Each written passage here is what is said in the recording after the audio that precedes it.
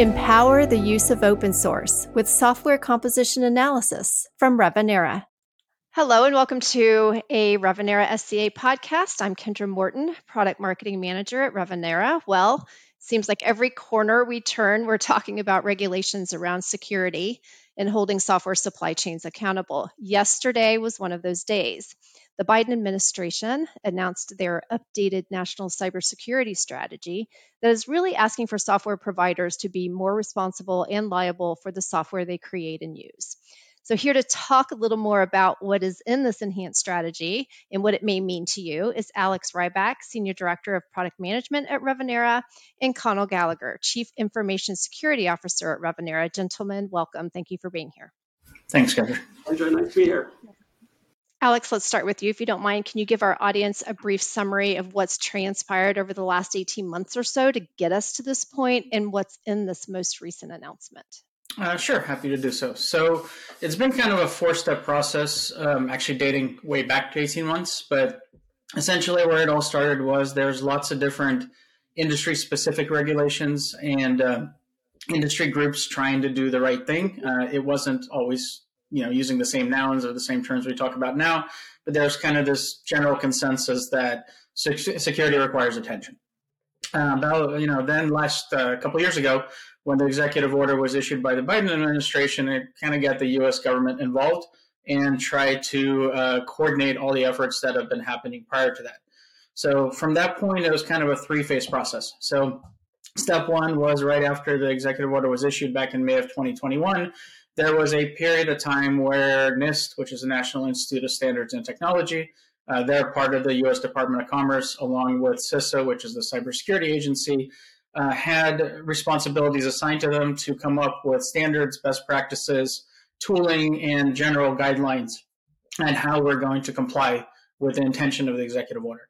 So when this started off with all the standards and best practices, CISA took over and is kind of working on how to operationalize all these guidelines. Then last September, there was a memo issued by the Office of the President with cybersecurity guidelines from the Office of Management and Budget, so the OMB. And the memo essentially said, now that we've spent the time writing all this down, we need to start complying. And that the federal agencies had to comply within a 2-year period with the NIST guidelines that have been discussed with collaboration from private and public sector and have been written down and designed to address cybersecurity as a whole. There's two key dates that came out of those guidelines. One, which is coming up in June, where federal agencies need to start collecting what's called attestations for critical software. So essentially, if you buy any software product as the U.S. government, you need to have assurances from the vendor that they followed the process and done kind of business, industry reasonable efforts to secure the product. And then the second is mid-September, where this goes beyond critical software into all software. So that's kind of where we were up until yesterday. Then yesterday, we received the long-awaited National Cybersecurity Strategy, which was published, which was efforts spanning many years to get all this written down. It's broken out into 5 areas, so 5 pillars. Pillar 1 was around defending critical infrastructure. Pillar 2 is around disrupting and dismantling threat actors. And number 3 was how to shape market forces and drive security and resilience. 4 was investing in a resilient future. And 5 was essentially partnering around the world to make sure we had shared goals and shared processes and didn't just do this in the silo. So that's kind of where we are now. There's the guidelines that have come out and lots of different kind of thoughts and opinions in the market based on the release.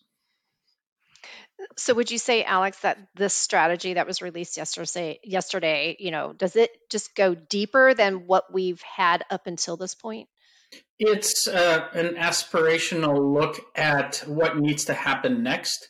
It's, there's still lots of vagueness in it, clearly, but there is definitely a tone to, you're dealing with 2 actors. You're dealing with suppliers, you're dealing with buyers, and ultimately who is responsible for protecting themselves. So there, we'll probably get into this a little more. I mean, there's lots of different kind of legal elements to consider here and security best practices elements to consider here. But essentially, that's what this is all about, is who owns the ball and who is responsible ultimately for protecting us as a whole. Is it the people who write the software? Is it the people who buy the software? Is it some combination thereof? But it's certainly in its initial reading heavily biased towards the producer and the liability that they would incur if something was to happen downstream.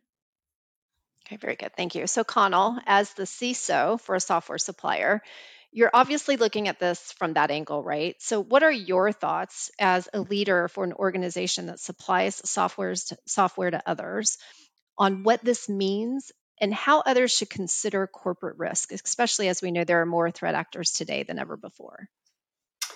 Yeah, good question, Kendra. Excuse me. So, I actually wear two hats here within Flexera. I'm the CIO and the CISO. So I look at it from two different angles. From the CIO, I do want to consider the integrity of software that's coming into our environment. I want to know about the provenance of that software, and Alex can speak to some of the tools and solutions around software composition analysis or SBOMs tied to that. From a CISO perspective, then I also want to make sure that we consider the integrity of the software and the solutions we provide to our customers. And I noticed within the article, and it isn't very prescriptive, as Alex had said, it does talk about, it has concepts like secure SDLC, and it references to this secure software development framework. But we think of it more holistically than that. It's not just secure SDLC. It's the integrity or the controls that you have within your environment. One of the things I should add is that within the document, it has a lot of concepts like reasonable, duty of care, but nothing is defined. The benchmark by which an entity would be measured in terms of compliance, it's not written out yet. That standard has not been pulled together. But in the absence of that, I think a lot of companies, and we actually did this within Flexera, we actually did a duty of care risk analysis or assessment. So we actually worked with a company called Haylock that partners with the Center for Internet Security that looks at all of the controls you have within your environment. It considers risk, but it considers risk in a balanced way in terms of your obligations to your customers and your external stakeholders, but also making sure that that risk is not overly burdensome on you as an entity to the point that it stifles any type of creativity within the company or results in additional costs you have to pass on to your customers. So we have used that framework already. I think it's a wonderful framework. In the absence of anything tied to the cybersecurity strategy, it is definitely worth looking at. Okay, very good. And Alex, you've put a lot of time and effort into building and maintaining our very own open source program office. And by the way, let me mention, I know Connell mentioned Flexera. Flexera is a Revenera's kind of parent company, so we're kind of one and the same there. But Alex, you've put a lot of effort into our open source program office, as well as you play a very active role in our security strategy. So you're looking at this most likely from both sides, Revenera as a software supplier and how it impacts our very own security policies. So from both angles. So what are your thoughts then, given coming at it from both sides? What are your thoughts on this announcement? Yeah, I've got a lot of thoughts on this announcement. So first thought is it's great to see references to SBOM and to both NIST and CISA because there's been a huge amount of work that's gone in, a ton of people, lots of industry papers, lots of private sector contributions. So it's good that the final, or I guess the first final document that's going to kick off a whole new approach to this recognizes that effort. So it's good to see. I've been at this since 2006, right? And we talked about bill of materials before SBOM was the term. And we talked about this concept, back in 2009, where if you're going to sell this product, could your CISO, could your CEO, could your VP of engineering sign off on that we've done everything we have to do to ensure that it's safe for our customers. So having this kind of come full circle and having, attestations become a mandatory thing that has to be part of the process is very fulfilling to kind of see that come to fruition. Specifically to this, I start thinking about things like who's liable, right? If you go back to the Equifax breach, right? So there's a vulnerability in Apache Struts. Apache patched it, made it available. It wasn't applied. So whose fault is that, right? And how do you determine whose fault it is? And there's, 20,000 breaches a year. Are you going to go through a full discovery on each one to figure out the portion of the blame to the supplier, the buyer, the intermediary, who maintains the network if it's a third-party deployment? All these topics need to be considered, and there can't be a single outcome that says it's always this party that's to blame for this transaction, right? Because it takes both sides. So I start thinking about things like strict liability, contributory negligence. Like if you look at, a car drives off the cliff, whose fault is it? Is it the driver? Is it the car manufacturer? Is it the posted speed limit? Is it the government? Right? Everybody has a part to play in it, and I don't think software is any different. Right? As a supplier, you do the best you can, applying consistent standards, having done the proper research on what the controls need to be, and then if somebody disregards that and deploys it in a negligent way without setting up firewalls or protecting their network, how can you as a supplier have control over that if you have tens of thousands or hundreds of thousands of customers? So all those things kind of come to mind. I mean, to Connell's point, this is an overarching paper that sets off the downstream process.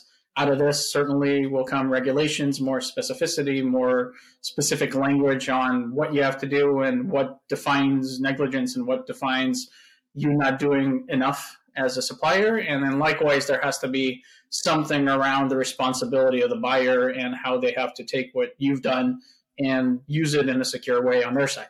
Right, so all of that will come downstream. We just kind of have to wait and see what happens. But I think this is a great start, and clearly, huge victory. Lots of people involved. Great to see this get published.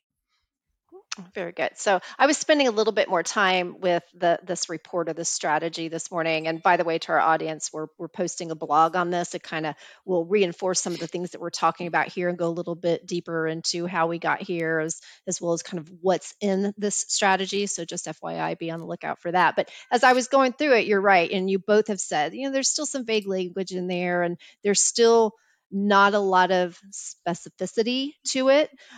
So more to come on that. And the one thing I thought was, if I'm, depending on where I sit, whether I'm a consumer of software, and then, more importantly, this speaks to software providers. If I am a software provider and I'm reading this, am I sitting back and saying, okay, well, when this gets more specific, then we'll start laying our groundwork or doing what we need to do. And that doesn't feel like the right approach to me. So I guess my question to you is, if organizations do need to take on this liability as it's outlined in this strategy, where do they start? What's your advice? And do they start now versus let's wait and see kind of where this goes? And Connell, maybe if you don't mind, start with you. Yeah, so, I think we have to consider some assumptions as to whether this will get past Congress or not. But let's say, for the sake of argument, it does. I would say for most companies are probably thinking about this already, Kendra. Software supply chain risk has been in the news for quite a while.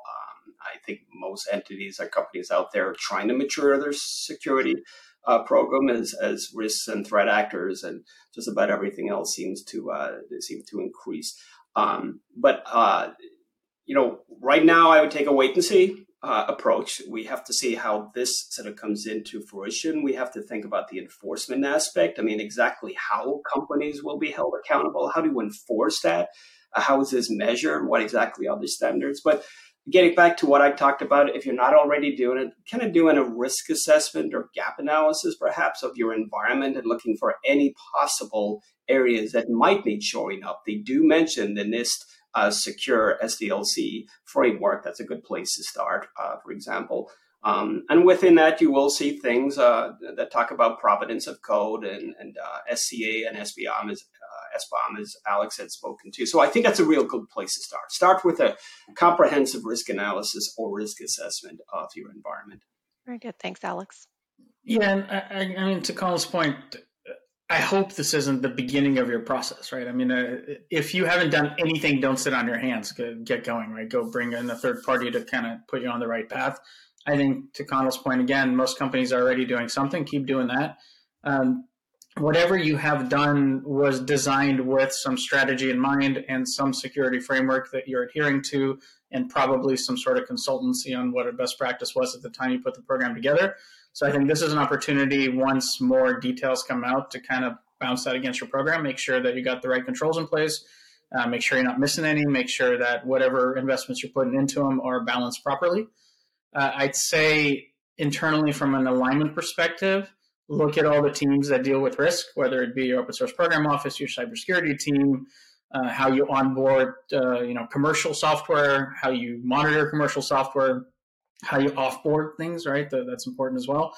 And just make sure there's alignment. Make sure you're all kind of working towards the same goal. Maybe set up some sort of Tiger team or someone where you meet periodically and kind of keep track of what happens with this, as this becomes legislation at some point, and make sure that you don't, kind of don't miss any consequences on you that may come out of this.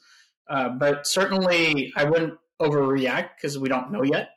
But I also wouldn't sit around and do nothing and wait till something firmer comes out, right? Because there has been no language that I saw as to put in consideration into the size of the company. So if you're a startup with 2 people versus, IBM with hundreds of thousands of developers, there's no discussion yet as to, do you have a higher burden if you're a larger company? And I'm sure all of that will get fleshed out as well. So expect that you'll be impacted in some way. Keep doing the right thing, keep doing what all the best practices dictate, and then just keep track of what happens and make sure you're aligned with it. Very good. Well, it seems like, I know, Alex, certainly you and I, but it seems like every corner we turn, there's more to digest and more for us to talk about related to this executive order and software supply chain security. So to our audience, we'll definitely stay on top of this in future announcements. I'm sure we'll be back here again very, very soon. So Connell and Alex, thanks for jumping on this call with me very quickly today. I appreciate it. All right, so to our audience, thank you for listening. If you want to learn more about our discussion today and get some of the background and further information on the federal government's executive order, you can check out our website at revenera.com/software composition analysis, and you'll find more under the software bill of materials tab or in our blog. And like I said, there'll be a blog that kind of supplements our discussion today. We'll have that posted up later. So thank you for joining us, and until next time. Empower the use of open source with software composition analysis from Revenera.